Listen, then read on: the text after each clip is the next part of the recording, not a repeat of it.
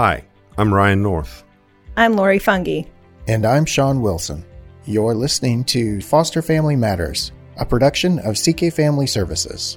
People united through God to enhance the physical, emotional, and spiritual well-being of at-risk children and families. Welcome back to Foster Family Matters. We are so excited that you decided to join us today and spend a little bit of your time listening to the words that we have to say. They're good words. Gosh, you sound like a preacher. Oh my! You know what? I feel a little bit like a preacher. Everyone, take your Bibles out and turn to James 1:27. Oh, is that the right verse? That's the affirmation for foster care and orphan care verse. Go ahead and spit it. I know you got it.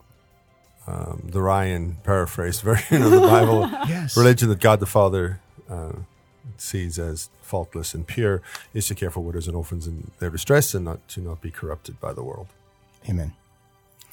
So today we have a first for our show, and I'm pretty excited to introduce our guest, and we will introduce our guest in just a moment. I do want to ask Lori and Ryan how we're doing today. Doing well. I'm excited. I'm really excited for this content and with having Lauren here and just learning a little bit more about the whole court hearing process and all the legalities that go into it. Absolutely. I enjoyed that you started using rhyming couplets in the intro. We are excited that you have decided. Yeah, well, it's very apropos for who our audience is, yes. for who our guest is today, I think. Or at least if you follow pop culture from 20 years ago. 25 years ago. So Johnny Cochran, obviously the reference there. But I remember we had just arrived in the U.S. about, that was in June, so about 2 months, about 6 weeks before that O.J. Simpson high-speed chase. And I was watching my first ever live NBA finals on television, and I had no idea who O.J. Simpson was. And all of a sudden, I was really annoyed that I was watching a Bronco do 20 miles an hour on a freeway while the NBA was picture in picture in the bottom corner with no sound. Yeah. Who is this man? That would be annoying. So and the reason that it's apropos is our guest today is Lauren Hudgens, who, in addition to being a foster parent, adoptive parent through CK Family Services, is an attorney and works with kiddos who are in the state's conservatorship.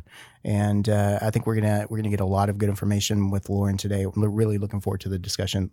Lauren, welcome. Yeah, Hi. thank you. I'm excited to be here, and I'm excited to get to answer some questions that I get from foster parents. So often I know that the court process it can just be really intimidating and frustrating for foster parents. And having worn all the hats, I love being able to walk with families through that. So I'm excited to be here today too. Thanks. Yeah, absolutely. So without any further ado, I think we just kind of jump into it. I know, Lauren, you have made some presentations and you've kind of gotten into a situation. It's one of the things that we wanted to bring you on the show for today. I think, correct me if I'm wrong, but kind of have a passion for supporting other families that are in kind of going through this situation. Absolutely. Just, I think because I have been, and let me say at this point, probably about 90% of what I do is adoption and representing children in CPS custody as attorney ad litem. But I have also been a foster parent and adopted twice through foster care. And so just having worn all the hats, I've been able to see, man, why don't they have that information, or why is this happening that way? And so I can answer my own questions now. And so being able to do that, I love to be able to walk with foster families and explain what's going on and just be able to kind of help ease some of those concerns or give them, advice about where to go if there's a real legitimate concern that they need to follow up on. And that is such a valuable resource to have. I mean, we, as a foster care and adoption agency, so the show goes out to the world, and not everyone who listens is necessarily someone involved in the foster world here in North Texas. But as a foster care and adoption agency, we try to stay abreast of all of the relevant information for the whole landscape of the foster parent and adoptive parent experience. But we're not attorneys, and we don't play one on TV. So it's so good to have you in here today. I had a question that I wanted to kind of ask, and I don't know if this will get things started or it may just be a complete sideline that I edit out later, but guardian ad litem versus attorney ad litem. Like, I've heard those terms before. Are they the same thing? Are they synonymous? Or are they different? They're usually not the same thing. So generally, and that's one of the things that can be so confusing for foster parents, is all of the people that are in and out of their house all the time. And so I think that's a great place to start with just understanding who all of the people are. So usually in most situations in foster care, as a foster parent, you're going to have your agency worker whose job it is to make sure that your home is following all the standards that they're supposed to follow, and then also to check in on the child and offer support to the foster parent. You've got the attorney ad litem. Every CPS case should have an attorney ad litem appointed, and that attorney's role is to advocate for the child. And it should be that the attorney is being the voice of the child, so to advocate for what the child wants, or what we call their expressed objectives, regardless of whether the attorney agrees, if the child is old enough to have an opinion, so that literally the court is hearing what the child wants. Regardless of whether that's in the child's best interest. Now, if the child is too young to be able to form that attorney-client relationship, then the attorney ad litem can substitute it can decide what they believe is in the best interest of the child. And that's similar to CASA or to the guardian ad litem, who's usually in most counties there's also a guardian ad litem appointed. The guardian ad litem's job is to investigate the circumstances and to report to the court what they believe is in the child's best interest. A lot of times that's a CASA. Sometimes it can be attorney as well. And it's interesting to me, sometimes the attorney ad litem and the guardian ad litem are in agreement about what's in the best interest of the child, and sometimes they're not. But those are the different roles. And then you also have an attorney for CPS that represents CPS at those hearings. And then, of course, you have your CPS worker who comes out to the house, usually monthly as well. So that's another important difference, I think, for people. Often they don't understand. There doesn't seem to be any logic to who shows up when. But usually your CPS worker and your agency worker, and often CASA will be there monthly, whereas the attorney ad litem, the family code says that they're supposed to visit before every court hearing, and usually that's going to be about every 3 months. So, and then sometimes people will have trouble with ad litems who don't show up at all, and we probably will get to that a little later. But they're supposed to be there before every court hearing. So you said something when you introduced yourself that I wrote down because it really resonated with me. You said that the legal process can be somewhere between intimidating and frustrating. And I would say that in our experience, when we first became foster parents, it was intimidating, and it moved towards being frustrating. Absolutely. And so now, and I think that was our lack of understanding of how that all worked. I think our frustration was certainly born out of expectations that weren't based in anything other than the way we thought it should happen. Okay. And so when we do intern orientation here with pre-service families, Elaine and I go into try to make this point a couple of times, is that the legal process can get frustrating because you're just focused on the child, but there's like so many other things happening in the background. Or there's the case for the child, there's the case the parents are involved in, and a bunch of other things. And we're like doctor's appointments, getting kids enrolled in school, therapy appointments, and it's really fast on the home base side of it.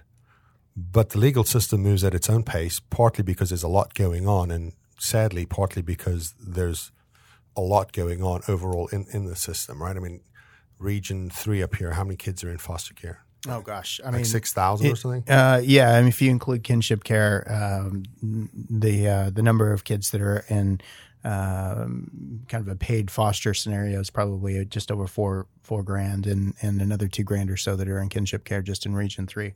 Which Region 3 is 19 counties, including Tarrant and Dallas counties here in North Texas. So yes. it's populated. It's a populated no area. Doubt. But we try to like set that expectation for folks right up front that you kind of need to tap your brakes in getting frustrated with the legal system because the legal system and whatever that encompasses, whatever my opinion of that is probably doing the best it can based on the volume and the load on the system. Right. Well, and it's hard to tell people not to get frustrated when they're emotionally invested. Yeah. I mean, we're talking about our Absolutely. kids. So I think it's really natural, but not very productive to get frustrated. Now, there are certainly some things that foster parents can do to try to get involved and to stay involved and stay up to date. I think part of the reason that the process takes as long as it does, too, statutorily, I mean, there are just statutory guidelines as far as we're going to have the adversary hearing within 14 days. We're going to have the status hearing within about a month, and then from that, and then we're going to have the initial permanency hearing within 180 days of that adversary hearing, and then we're going to have what we call permanency hearings about every 3 months after that. And just as a side note, people hear permanency hearings and they get real excited about something permanent is going to be decided. And so just as a side note, permanency hearings, there's really nothing permanent decided at permanency hearings. It's just an update to the court about how the parent's coming on their services, how the child is doing, and just if there are any concerns or anything that needs to happen. But we don't get anything permanent until we get to that. Hopefully that CPS has 1 year before they need to either start trial or start a monitored return. And now there can be circumstances where the court can grant a 6-month extension. But in general, they've got a year. And so a lot of times you're going to see that whole year and then an extension sometimes, and then maybe even a little more than that. If there is termination, it may take a while before we figure out what's going to happen for permanency. And some of that in the waiting is just we're waiting to see if the birth parents are going to work their services. Right. And so there's no rushing that. There's nothing the court system can do to rush that. It's just kind of waiting to see, are they going to stay clean? Are they going to do what they need to do to be able to get their child back? Well, and they're granted and allotted that year. I mean, that's their right to, I have this year to prove to the courts, to prove to the judge that I can get clean, that I can get transportation and a good job and a house for the kiddos. Right. Well, and there are, if you can terminate based on failure to work services. Right. Within 9 months. They have to show that they have not worked services for 9 months before you can terminate based on failure to work services. And there's some other grounds like constructive abandonment, that if they're not doing anything for 6 months and they're not showing up and they're not having any contact and they know their child's in CPS custody, you can do that after 6 months. But the majority of the cases, you're gonna make it to almost the year unless the parent is just not doing anything. Let me clarify something. Going back to that permanency hearing, correct me if I'm wrong. Is this the first time that conversations are happening about shifting that permanency? So every kiddo comes into the system and the permanency plan is reunification. Right. Until we get to a place where that may shift based on parents' inability to complete their service plan or any other subsequent reason. And so at that 6 month, 180 days, this is the first time that conversations are saying, maybe should we shift that reunification to adoption by non-relative or kinship fictive placement, where those conversations are happening. You're not going to see any action necessarily in terms of the foster parent or what's happening in the court system, but it's just being brought to the table to discuss or to consider. Is that fair? That's really going to vary by county to county. Okay. But I would say, there are some circumstances, like aggravated circumstances, where the goal might be termination right after the beginning of the case if there are aggravated circumstances, which are just, the family code sets out several instances where the department is relieved of the requirement that they offer the parent services and attempt to reunify. And those are things like having had rights terminated before or certain types of abuse and things like that. So there are circumstances where the goal might be termination from closer to the beginning, but the goal can change. There's always a primary goal and a secondary goal, and those goals can change throughout the case. So even if the goal is changed to termination and adoption by relative or non-relative 6 months through, because the parent doesn't seem to be isn't starting to do what they need to do, that could still switch back 3 months later if the parent really gets it in gear. So that can switch back and forth. I would say from my perspective, that conversation is happening from the very beginning. As far as the goal, the formal goal is always going to start as reunification, but based on the history of the parents and just the situation, we can kind of see, or at least take an educated guess about where we think it's going to go. Now, I've been pleasantly surprised, a couple of times of parents that we just didn't think were going to be able to do what they needed to do, and they've turned it around. And then there's a couple of times where I've seen situations where I thought the parent was going to be able to have the support and seemed motivated, but just didn't follow through. So I think it's an ongoing conversation. It seems pretty fluid throughout the whole case. Okay. Yeah, absolutely. Do you mind, before we get into the more concrete, pragmatic, I would love to hear just a little bit about your story and how you came into fostering and how you even became a lawyer. I hear that there's So, well, the second part's easy. I went to law school. Well, yeah, that story's not so exciting. It's more like I thought I was going to be a doctor or a lawyer, and I'm not good at math or science, and so lawyer it was. And you don't like blood. There's nothing really I love exciting washing about my that. hands 8 times a day. My mom always did say that I was excellent at arguing, but I'm not sure that motivated my decision. No, but as far as becoming a foster parent, an adoptive parent, and gosh, I just can't talk about it without smiling, because it's just been so amazing to see what the Lord has done in our lives personally. If you had told me 15 years ago that I was going to be an adoption attorney, I kind of, what? Because adoption was just not on my radar. It wasn't a big part of my life. I didn't grow up knowing a lot of people that were adopted.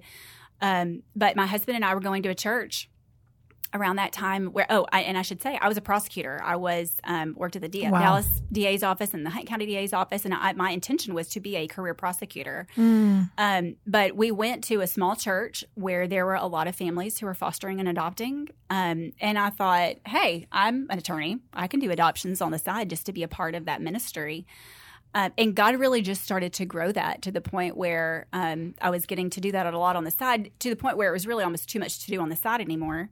And then I had the opportunity, another attorney that went to that church offered for me to come over and join his practice and bring my adoptions and take over his wills and probate practice. And so that allowed me to go into full-time adoption attorney mode and to get on the wheel to start representing children. And then as I started to do that and started to see the need and seeing the kids that are sleeping in the CPS office because there's not enough foster homes. That's crazy, isn't it? You know, and my husband and I, we have our 2 biological children. We have our girl and our boy, and we were good. Yes. We did not need any more children. And so I really, at the beginning, felt like this is my part of the ministry to do adoption. But after you see the need, especially after I started representing kids in CPS custody and just seeing there's some just really amazing kiddos out there that need a home. They need someone to love them. They need someone to pour the love of Christ into them. They need truth spoken into their little lives. And so then it was kind of like, well, how could we not? And so I asked my husband if he would be willing to go to an adoption, just an information meeting or sort of just see if God tugged at his heart. And there happened to be a really good one that was put on Focus by the family was putting it on locally. And so we went. And at the end of that, there were 2 little cards they handed out, a yellow one and a blue one. And the yellow one, it said, if you would commit to pray for this ministry. Yes. So I'm filling out the yellow one. I can pray. And I'll never forget my husband leaning over and saying, no, the blue one. And it was just sort of in that moment, and that was for people who are willing to get started in fostering. And so I as scary as that was for us, because it is, you know, for those of us who've been in this ministry for a while, it's, oh, okay. And, oh, you have another child. Who's this? You know, it's like no big deal. But at the beginning, it can seem like a really extreme thing to do, especially if you don't have a lot of people in your family or your community or friends who are fostering. It just can be kind of a real scary thing to get into. But in that moment, I thought, okay, if he's going to lead out in this, we can do it. We can do it. And I really did get to see, just from having the families at our church who did it, that it's not just for people who don't have kids. You don't have to be a super person to do it. Like it's just normal people living out the gospel in their homes. And, you know, once you get that second kid or the third kid or fourth kid, eventually it's your new norm, and it's totally doable. I mean, you've already got 1 car seat. Why not add a second, right? I mean, you know, and that's not, and I don't mean to say that it's not completely overwhelming at times, because any number of children can be completely overwhelming at times. Life is overwhelming. Absolutely. But it's just so worth it. Being single and alone can be overwhelming. Like, I don't think the number of people in your sphere necessarily impact that. It has more to do with you and your ability to acclimate to whatever your environment is. A good reference back to our podcast series on attachment and relationships. Thank you, sir. Slant. What point? Alley-oop. Alley-oop. I don't know. Okay. So I don't even know what sport that is. I was trying to think. Happening. I was thinking set the ball. I was thinking volleyball. I was thinking basketball. I just set the ball for you at the net. Both games have to do with ball. Spike. You spike it. Spike. Set spike. I don't know. Wow. That's Off probably the rails. Not going to make it into the I show. bet that's great audio to listen to with all 3 of us yelling at each other simultaneously. To be fair, we were yelling near each other, not at each other. In the general direction of each other. But we digress. that's beautiful. And I just like to encourage, we've talked about the number of kids that are in the system here in North Texas. And it is important to note, we talked about this a little bit, but it is important to note that when kids first come into care, the plan is always to try to reunite. And there's, there's a lot of folks out there that have strong opinions about the work that people do in foster care and adoption, especially if you're related to or somebody who have been involved with CPS as a parent of a child that's been removed. And we want to be sensitive to you as well. The system is not perfect, but it's a system that we've got, and we've got some great people like Lauren working in it that are trying to make sure that kids end up where kids are supposed to be. And we hope that, if you're sitting there maybe in a state of unhappiness with the system at this point in time, that maybe it will be some kind of solace to you to know that that folks like Lauren really are trying to do what's right by the kids and by the families. Well, and let me say too that just from the legal perspective, it's been my experience that in almost every case, everybody really does want the birth parent to be successful, because we all know that generally, if the birth home can be a safe and stable environment, that's the best place for the children. Right. And so I think sometimes coming into the system, the birth parents especially feel like everyone is against them. And that's just not the case. Now, ultimately we're going to do what we need to do to keep the child safe and stable. And so that may mean we can't reunify. But I do think it's important for them to understand, and also for foster families to understand that, yes, at the beginning, that is the intention.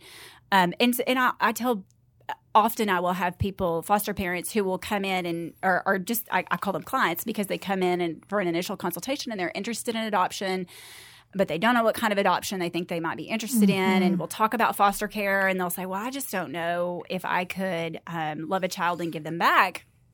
And I'm sure that's something that y'all have discussed on the show probably plenty before. And my response to that is always that if you could love them if you could have them and not love them and attach them, then we don't need you to be a foster parent. Like, we really need, because as an adult, you are equipped to grieve that loss. But as a child, they have to have that attachment for healthy development.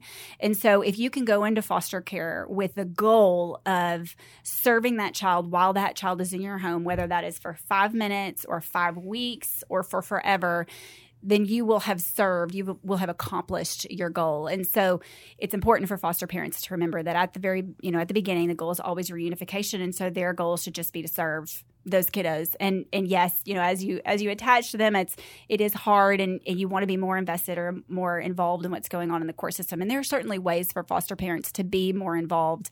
But it's not necessarily they're not necessarily going to get an invitation. And so there's some things that they can do to be more proactive or to be more involved and stay up to date with what's going on with the court system.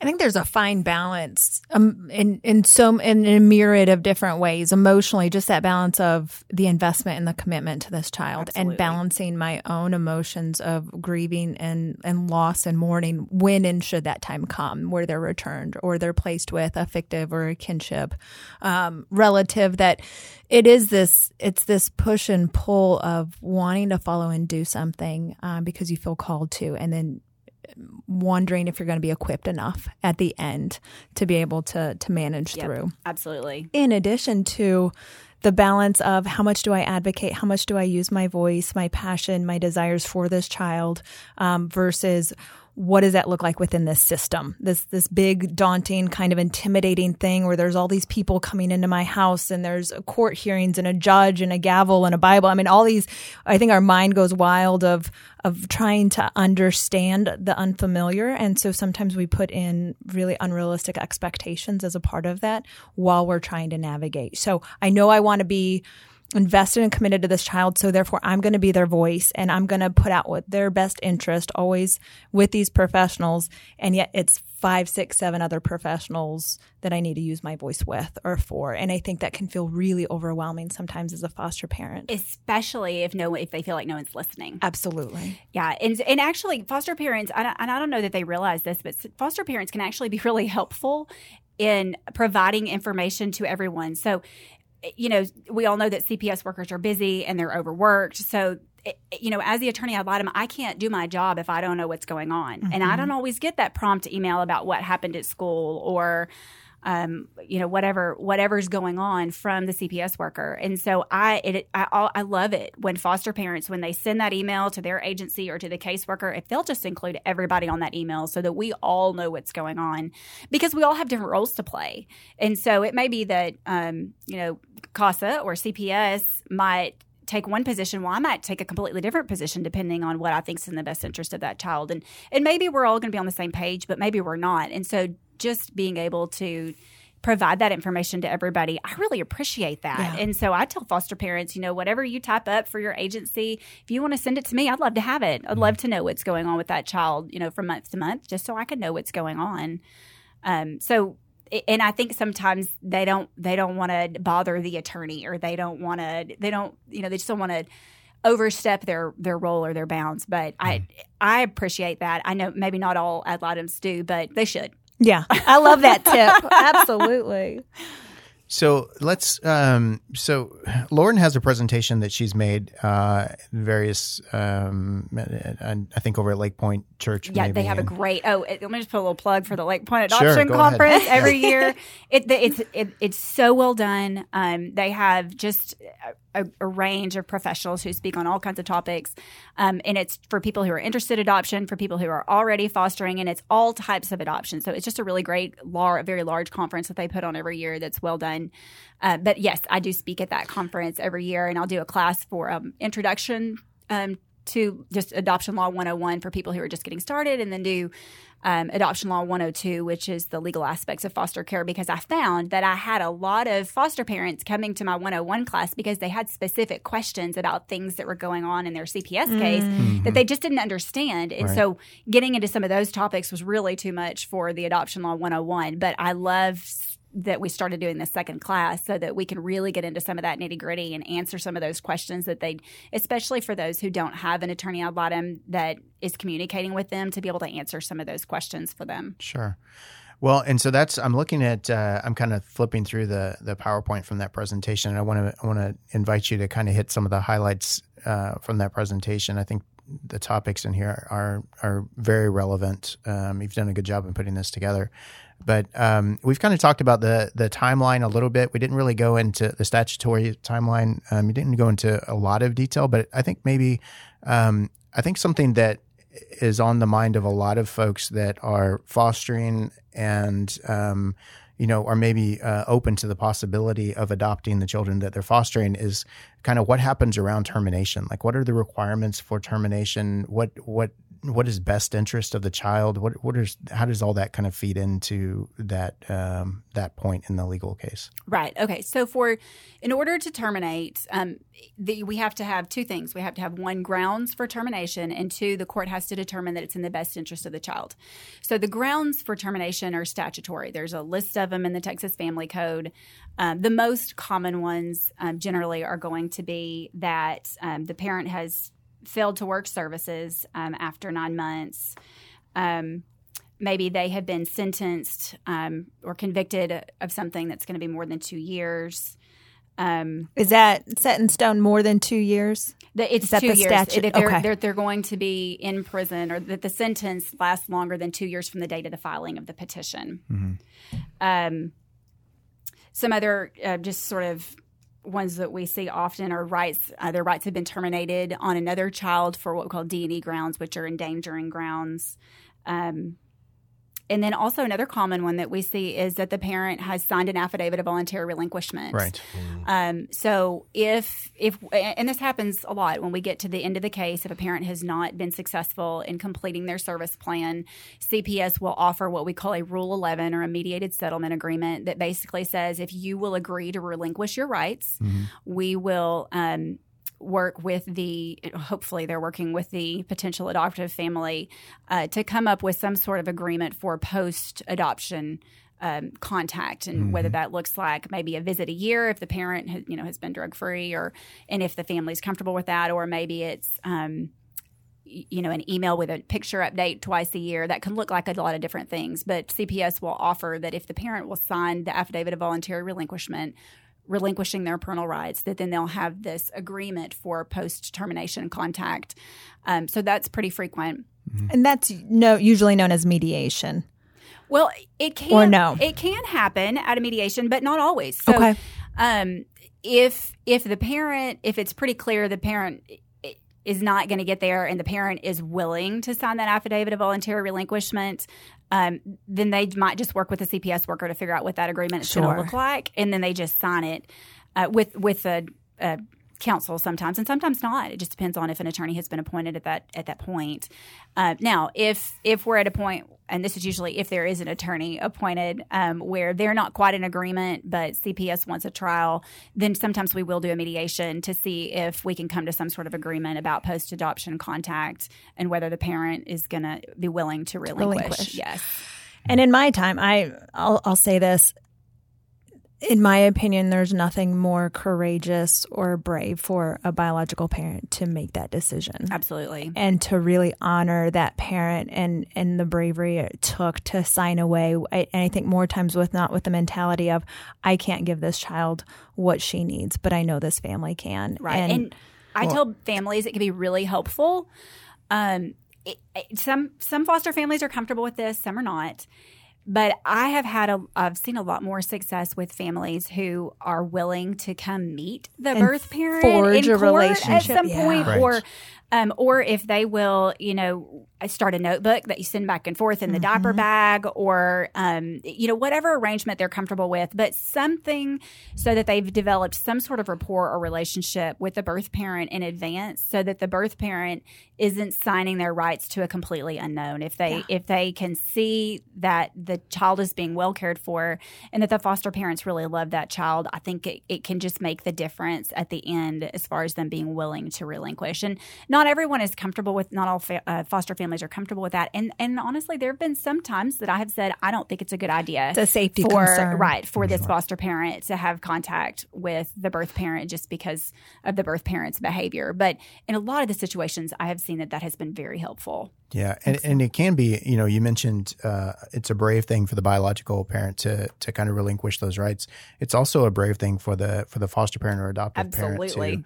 parent to lean into that and agree to that contact post adoption, right? Because Absolutely. I think we all kind of, well, I'm not going to say all, but many folks who have adopted from foster care that I've spoken with have at least a preliminary concern of, I want this to be final. Like when I adopt, I want the child to be mine. I want their birth history to disappear.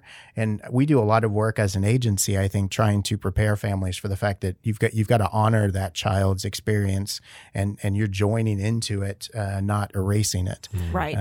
So, it's bravery is the excellent word to use, I think, on both sides of that coin. And keeping that link can really help too as the child gets older, because when the child has questions, I tell foster parents all the time, right now, if the child is a baby, you may not feel like these visits really are for the birth parent. But as they get older, if the child is interested or has questions or wants to know that, where to find them, where to find the birth parents to be able to fill that gap for that child, and that can be helpful if you can keep in contact. Now, what I do see often is the birth parent will sign that Rule 11 for the post-adoption contact and then is never heard from again. Right. Now, that's certainly not in every case, so there's no guarantee of that, but it does happen a lot often. Mm-hmm.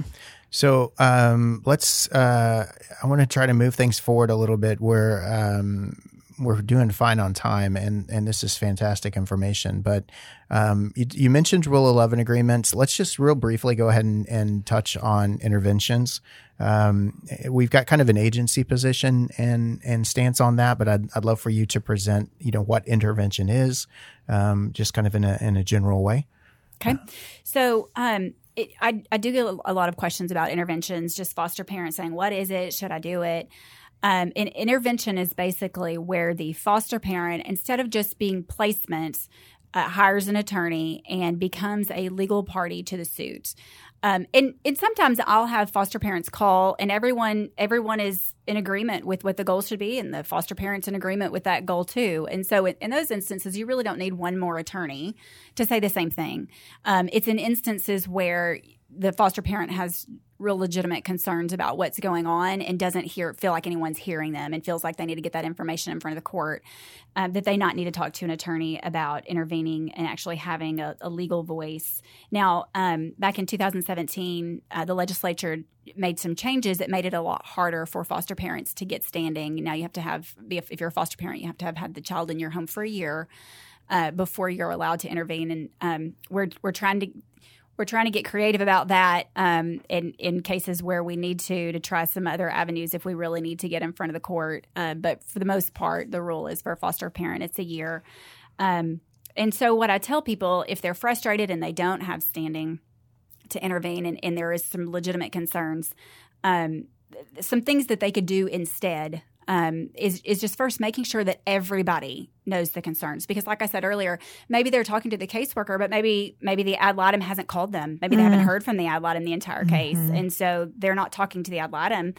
And maybe the ad litem doesn't know about the concerns. So maybe if they were to let everybody know, send an email to the CPS worker, these were my concerns. As we talked about, here's my concerns, and CC everybody. Let everybody know these are the concerns. Yes. And then if you don't get a response to that, maybe talking to the CPS worker's supervisor or just making sure that before you just kind of throw your hands up and give up, making sure that everybody first is aware of those concerns. And then, you talked about expectations earlier, kind of have low expectations because they are busy. There's lots of times where things are not done exactly the way that we feel like they should be. But it just kind of is what it is. And so you do your best and voice your concerns, but kind of maybe also pick your battles to a degree. And this may not be true for you, but I tell families no case is ever the same. But because you're in it all the time, I'm sure you see some similarities. We do see a lot over and over and over and over and over again. And a lot of the same concerns. And I'm with them every time. I totally, I'm able to say, I completely understand where you're coming from. Here's what I think is going to happen because this is what always happens and this is what we can do about it. One thing I should also mention, though, as far as what they can do, your agency, like you may not have a voice in the legal system and your agency may not have a representative in court every time, but your agency is your advocate. Yes. I mean, so make sure your agency knows what's going on. And a lot of times they're a step removed. As far as they don't have the emotional attachment to what's going on. And so they're able to see ththings a little more objectively and can help navigate whatever conflict might be going on that the foster parent needs help with. Yeah, absolutely. Yeah, especially if you're listening to this and you're a foster parent, adoptive parent in Texas, definitely lean on your child placing agency that licensed you. This whole part of the case where an intervention is not something that happens in every single case. It's actually, I think, pretty rare. But if you get to the point where you feel like that's the only avenue that you've got to do your part to ensure the child's best interest is played out, definitely do so under the support and the umbrella of your agency. And one of the things that you'll find here in Texas is that I'll say CK in particular, our agency. We support Child Protective Services and the permanency plan and the actions that they take in the legal sphere. We are a subcontractor of the Department of Family and Protective Services, and as such, it would be inappropriate for us to not. Now, that doesn't mean that we don't voice those concerns and we don't advocate, just like you said. But when the rubber meets the road, we are not an agency that encourages our families to seek intervention because frequently when someone's seeking intervention, it's I'm going to oversimplify this and say it's a family and kind of saying we think that Child Protective Services has it wrong here and we need to intervene and have a different outcome. That's right. Right. So let's move on to let's see what do I want to jump into here. Well, next. you look at Overshawn. I just want to revisit that. Talking about no two cases are the same in that so many moving parts are in it. There's so many components, whether it's different CPS workers, different investigators, different counties and judge and DAs and all these other people to help solidify realistic expectations for families. So often I see, well, my friend's case, the ad litem came every month to check on, and we do this compare and contrast thing, which I think that can be really unhealthy. And so to break some of that, I say, it's different people. The game's the same, but the players are different. And so it's going to be different for you, and helping to normalize that we may not know because it's a different team than your friend's team. Well, I was listening to you and I was thinking, if you want to guarantee your own unhappiness, look at what somebody else has. Right. And complain about how you don't have that. I like that Apple Watch you have on, Brian. Are you coveting? And now all of a sudden you feel worse about yourself. Oh, Lori, we have a no covet clause in our agreement here. Does that mean I don't get one of these Covenant Kids mugs when I leave? Oh, you can have two. He only had one. He only had one made for himself. And stickers. You can have stickers. You can have magnets. We'll be generous with the accoutrement. You can take the microphone with you. Just hold on. It's a giveaway. Yeah. My husband might like that, but I don't know what I would do with it. It's not a real. No, just put it on your shelf like a trophy kind of thing. It's not a real microphone. We're going to dub this later. We're just capturing your movement of your mouth. We're going to put somebody who may or may not sound like you is going to say things that may or may not sync up with your lip movements.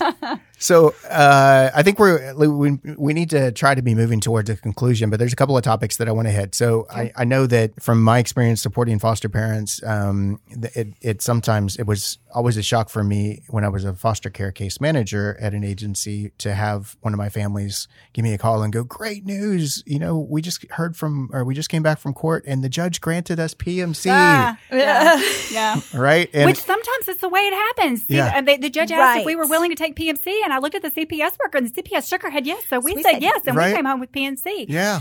Amazes me every time. Yeah. That happens, but it does happen. Yeah. So let's talk a little bit about that. What is PMC? Let's start there, and then maybe talk about some of the pitfalls. Maybe if there's some good things around it, that sort of thing. Okay. So PMC stands for Permanent Managing Conservatorship.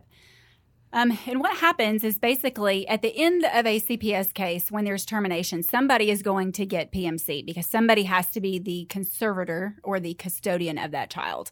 So if we're looking at adoption, then most often, CPS is going to take PMC, and then they're going to facilitate the adoption. There are some cases where CPS will ask the foster parents to take PMC, and then CPS dismisses out. I always encourage people to proceed with caution if they're asked to take PMC for a couple reasons. Should be PWC. Do you see what I did there? Proceed with caution. Right. Yeah, I like that. Hold on. Wait for it. There it is. I thought we were going to get I would have mind blown. You want one of those too? How about that? Oh, nice. And just for clarification, because I know in trainings this can get, with so many letters in this journey and acronyms, it can get a little confusing. Prior to the rights being terminated, that child has a status within the state of TMC for temporary managing conservatorship, saying that the state is going to be the conservatorship temporarily until a decision is made, whether that's reunification or another placement. Yes, that's absolutely right. And so the reason I tell people to proceed with caution for PMC, for one, is if the child was eligible for benefits, and this is a huge one.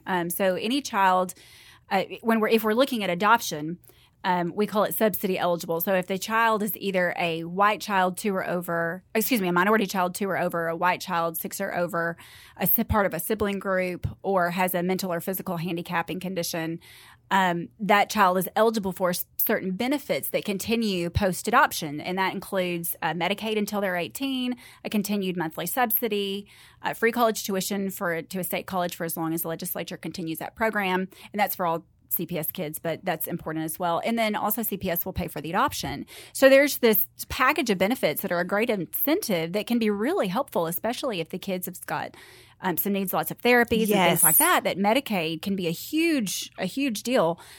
So if the family takes PMC, well, they may have custody of that child, but they don't get any of those benefits for that child. So you just lose eligibility for benefits, which is obviously a big deal. PMC is also, it says permanent, but it's permanent until a court says it's not. So it's kind of like getting... That's good. It's kind of like a divorce. Sticker? No, I think... Do I get a little button for that one? Yeah.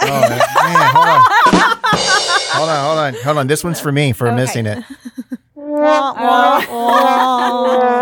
No, I think that's really a fantastic point to make. Yeah, because it's it's kind permanent of until like, somebody decides it's not.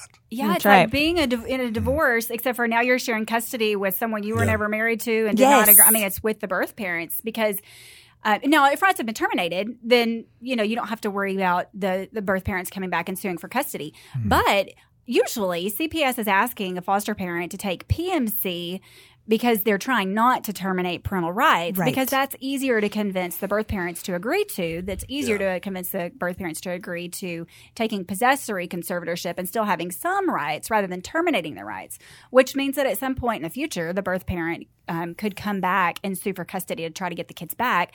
And then that CPS is not stepping in there, then it's the foster parents who are going to be bankrolling that custody battle. Yes. And so it doesn't give us the permanency that we want both for our family and for the child. Now, on the flip side, there are some instances where I would say it's appropriate to take PMC.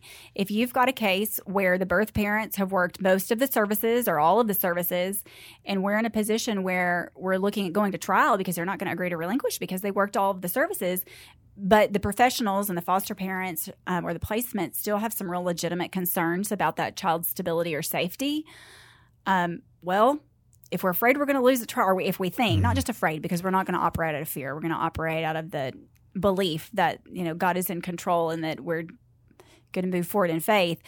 But if we have some, realistic expectations that there's a good chance that we would not be successful at trial, but we are really concerned about sending that child home, then maybe the best thing to do is to ask the foster parents if they're willing to take permanent managing conservatorship, with the expectation that, especially if the foster parents are willing to support reunification past adoption. Now that's a real calling to, but to just continue to kind of take over CPS's role.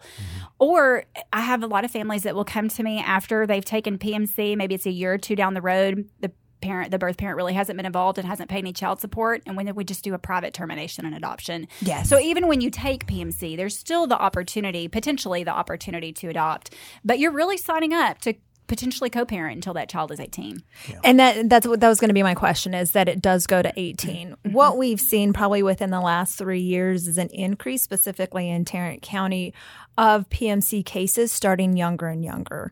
I know 3 years ago, I was working a case with a 2-year-old boy, and they were really vying for PMC with the foster family. And it wasn't the first time that I was starting to hear this. And after that, it became quite a bit more common for younger. It's pretty common in Dallas County too. It is. Okay. It is. And it used to just be that they would ask relatives to take PMC because that's a little bit of a different situation. But increasingly, I'm seeing CPS asking foster parents, especially in certain counties, to take PMC because it's just easier and faster than going to trial.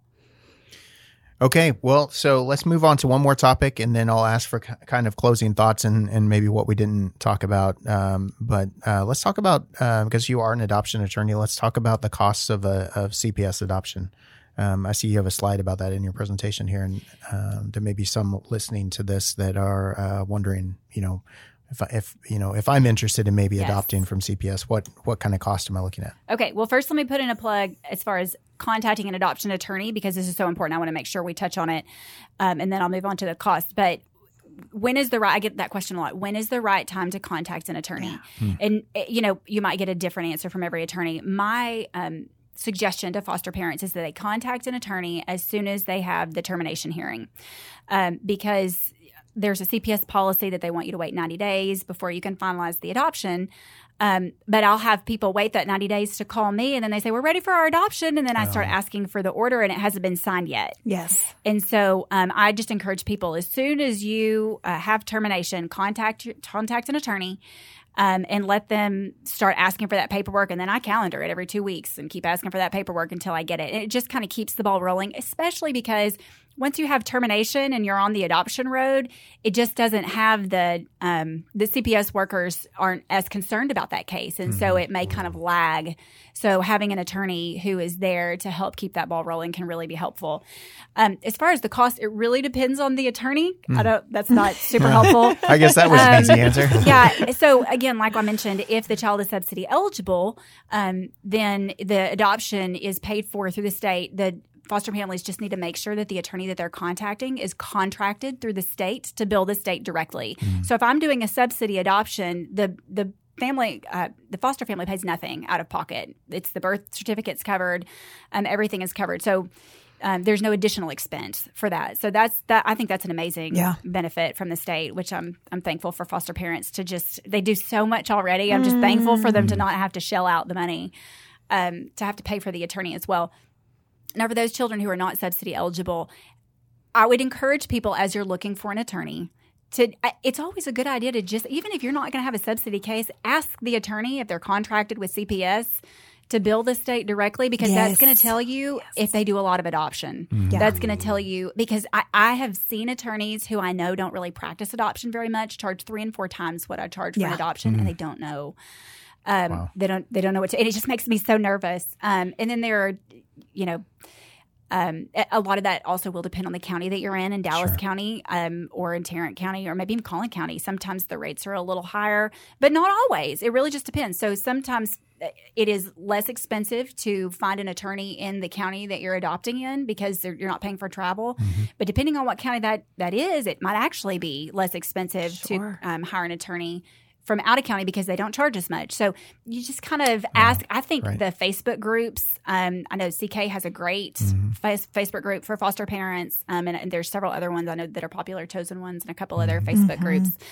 They can just be really helpful support. I know there's an ongoing dialogue there, like who's a good attorney for this area, and that's the best recommendation you can get is from other foster families. I agree. We've got a good database, a good basket of attorneys that we use as referrals that have just been really good to us. An agency is a good resource for finding a good attorney as well. Absolutely. Completely unrelated to the question, but I think I'm going to start referring to data sets as baskets.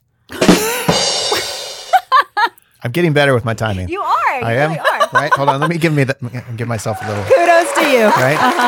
Well done, Sean. Ironically, I just took your thing and made it about me. But ironically, the applause you gave yourself for being better with your timing came 5 seconds after. The children. Really quick before we get to closing thoughts, I would love if you just spent just a few minutes talking about what's coming up in November, which is National Adoption Day, NAD, and kind of what does that mean for you as a lawyer, and how do you feel about it? It was probably one of my favorite perks of this job was getting to experience that in different counties and just see the celebration and the communities rally behind something that's very near and dear to my heart. And so maybe just a few words on National Adoption Day. Yeah, so I love National Adoption Day. It's just fun. Yeah. My primary practice is in Hunt County. Now, I go to Dallas and I go to Collin and I go to a lot of the surrounding smaller counties as well. But in Hunt County, when we do National Adoption Day, our judges dress up as superheroes. And I think there are some other counties that do that as well. And it's just fun. And I have a good friend who has a son that was adopted, and he still thinks Batman presided over his adoption. And it's cool is just that? I love fun. There's nothing wrong with that. Yeah, and there's usually balloons and cake, and so that's a lot of fun. And we do usually see a lull in adoption leading up to Adoption Day, because we're saving all of them for National Adoption Day. But honestly, like every single adoption I get excited about. It never gets old. No. Every single time it's exciting. And there are definitely some judges that do a great job as far as making sure the adoptions get to go first, having a little treat for the child and making it special. Our judges often will say some really nice things to the foster families, just thanking them for their commitment and what they've done. And so it's just a really special time all the time. But National Adoption Day is definitely fun, and we do look forward to that every year. Do you know when it is in Hunt County? I know it's in November. Put on the spot. I don't know off the top of my head. It's one of the middle weekends. Hold on. She deserves this. I'm not touching you. You.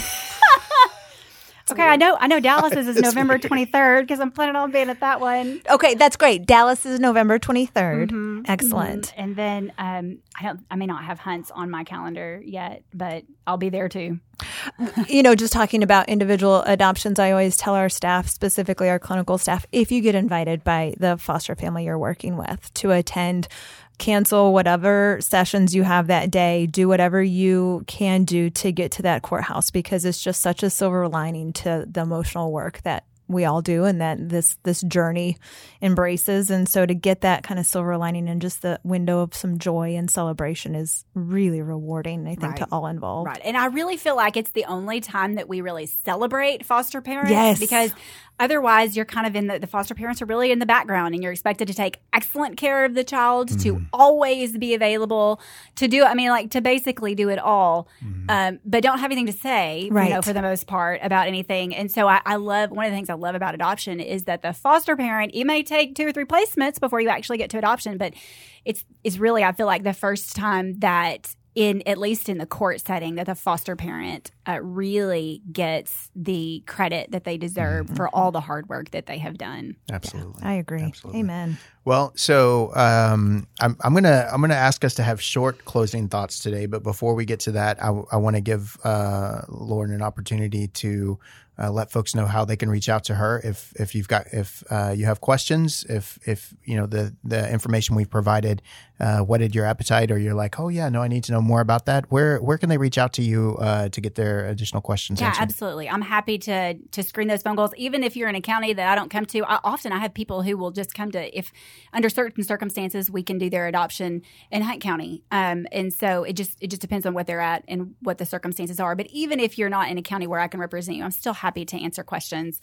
And you can call me. My office is 903-455-1288.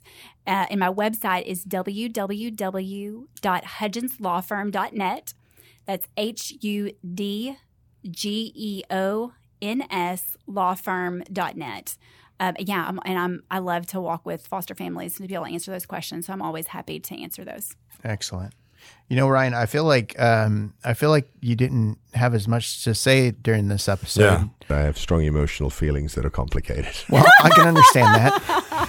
And maybe we can get to those later. I didn't even get a chance to. She did a masterful job because she didn't give me a single opening for a lawyer joke. She is so good. So I probably shouldn't have warned her in advance that I had a whole bunch of them. That's right. I warned you that lawyers like to talk. Well, let's pretend like we're starting. I know. Let's pretend like we're starting over. You can just drop one. And Okay, she didn't let's even hear it. start a single answer with whereas, which is pretty impressive. Oh, impressive or disappointing? Both. You were waiting By for impressive, I mean disappointing. What closing thoughts, if any, do we have for the conversation? I'll say for myself, I think this has been fantastic, and I wish that we could go on, and perhaps we'll have opportunity to have you back in or phone into the show again in the future. You guys have anything? I was just wondering when you turned into somebody from England, because perhaps they'll give you an opportunity to phone into the show. You're He wearing even has a little man bun and everything. Yeah. Is that English? I hope it not. is today. For soccer, I don't know. Oh, yeah, Gareth Bale, obscure reference. No, what I was going to say is if you are eligible to adopt in November, contact Lauren or somebody like that who can help you, because one of our 4 adoptions was on National Adoption Day in Tarrant County, and we actually got permission from CPS. We requested a waiver. He was in our home just a little over 5 months. He hadn't quite made the 6 months, but they waived the last 28 days or whatever, so we could do it. And it was fun. And the courthouse has balloons and superheroes, and he got to sit in the judge's lap and he banged the gavel on his own adoption, and the judge took pictures with us. And then the other, we also had some other counties, and there was in the interest of, and the judge was signing stuff, and it was just so anticlimactic just having a regular adoption. It was just a really great celebration on National Adoption Day. And so if that is an option for folks, I would highly recommend it, because it's really special. We talk about it. My wife and I were talking about last week about kind of how the judge treated us in the courtroom. So it makes a very special day even more special and memorable for the kids. So if you have a chance to do that, do. And if you're concerned about the lawyer fees, you guys usually waive your fees on National Adoption Day, isn't that right? I think it's county to county, so I don't want people to call their attorneys and expect the attorneys to do it for free. But I think that certainly for any subsidy adoption, they're going to not pay anything anyway. And then for everyone else, it really depends from county to county. Mostly filing fees. Let me rephrase that, counselor. In the county that we did ours in was in Tarrant, and so part of that they did waive the fees, so that was pretty. There are fun. several counties that will do that. Yeah, and she came out to the house and got to know him and everything, and wasn't involved in our case at all. But I don't even remember her name anymore. But she's put a lot of effort into making the day special for us that she didn't have to do. So, yeah, it was very cool. But there's a lot of people that go into to making this whole thing work. And, we certainly appreciate the time that you have spent with us today. Lori, you have anything? You're stealing my closing thought. And just so much gratitude and appreciation for you taking precious time to come and spend here with us today. It's just, selfishly, it's just been a real honor to have you in here and gaining expertise and wisdom.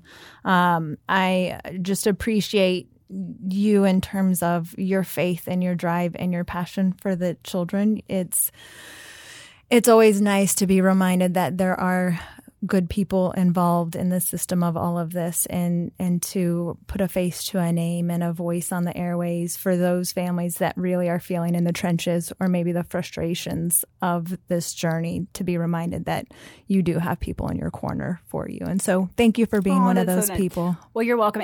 And I will say it is a tremendous blessing to me to see over and over again, because I live, the foster parents who are frustrated or are worried for those kids, I live that with them every single case. So I may not be in their home, but I'm feeling it. And so I've just seen cases over and over and over again where I'm saying, Lord, I'm worried about this. I'm concerned about this child going home, or I'm concerned about this issue. And I've just, but I don't know what to do about it. And there's nothing, and that's sort of the position of a foster parent often, there's nothing you can do about it. Well, even as the ad litem, I may not see a legal avenue that I can take that will resolve the issue. Right. And I just see God move the mountains over and over and over again. And so it has just been such a tremendous blessing to have a front row seat, to see the Lord work in these kids' lives, to just change their lives over and over again. So it's been such an amazing blessing to be able to do that. And I'm so happy to get to be a part of that, and that people choose to call me and allow me to be a part of their adoption story. Absolutely. That's cool. Thank you, Lauren. Thank you so much. Well, guys, I think that's going to bring this episode to a close. And in closing, I want to thank you all again for listening. And we are trying to grow the show. So if you like what you hear, feel free to give us a like, share us, tweet us, subscribe, thumbs share up us. Share us with others. Share us. Don't keep us to like yourself. And you don't like. That would be very Start selfish. a social network called Share Us. Share us. It may exist. We might ought to research what shareus.com is. Don't Google it yet, anybody. Don't Google it yet. Hold on. Yeah. Can you say upon advice of counsel, don't Google that on your company network? On advice of counsel. She did it. She did it. But he's not on your company network. Yeah, you can find our podcast anywhere you listen to podcasts. We're on Apple, we're on Google, we're on all of the other little directories that are out there. We also put out a video of this that we publish on YouTube and Facebook. You can find us either of those locations, and sometimes little snippets and clippets on IGTV. I'm rhyming today, baby. Clippets. Snippets and clippets. You're inventing words today. Every day. So, but anyways, thank you guys for listening, and we look forward to talking to you again next time. Bye.